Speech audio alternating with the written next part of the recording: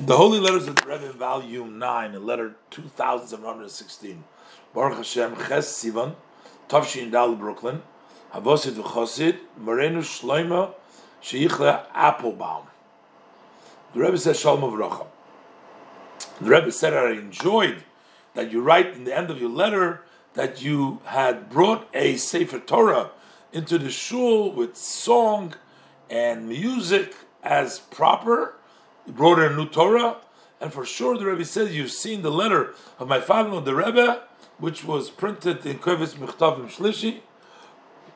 Over there he describes how all the Sefer Torahs come out to greet the Torahs, and the Hatareses, the whole system, the whole order, how you bring in a Torah.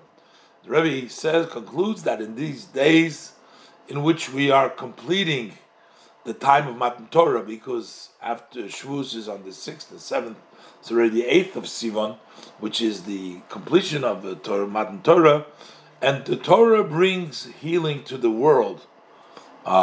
So when you put effort into the study of Torah, you merit physical, which means you get rain in the proper time, and the earth gives its produce.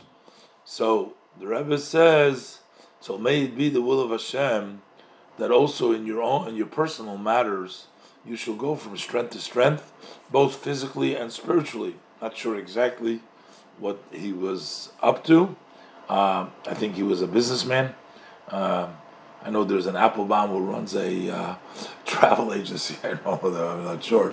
But the Rebbe blesses him for proper health, and the Rebbe says, I'm looking forward for good news. So the Rebbe was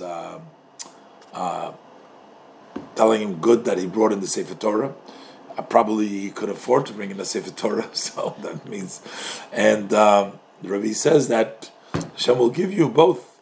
If you put effort into Torah, gives you both physically and spiritually to grow from strength to strength, physically and spiritually. And the Rebbe blesses him with good health and looks forward for good news.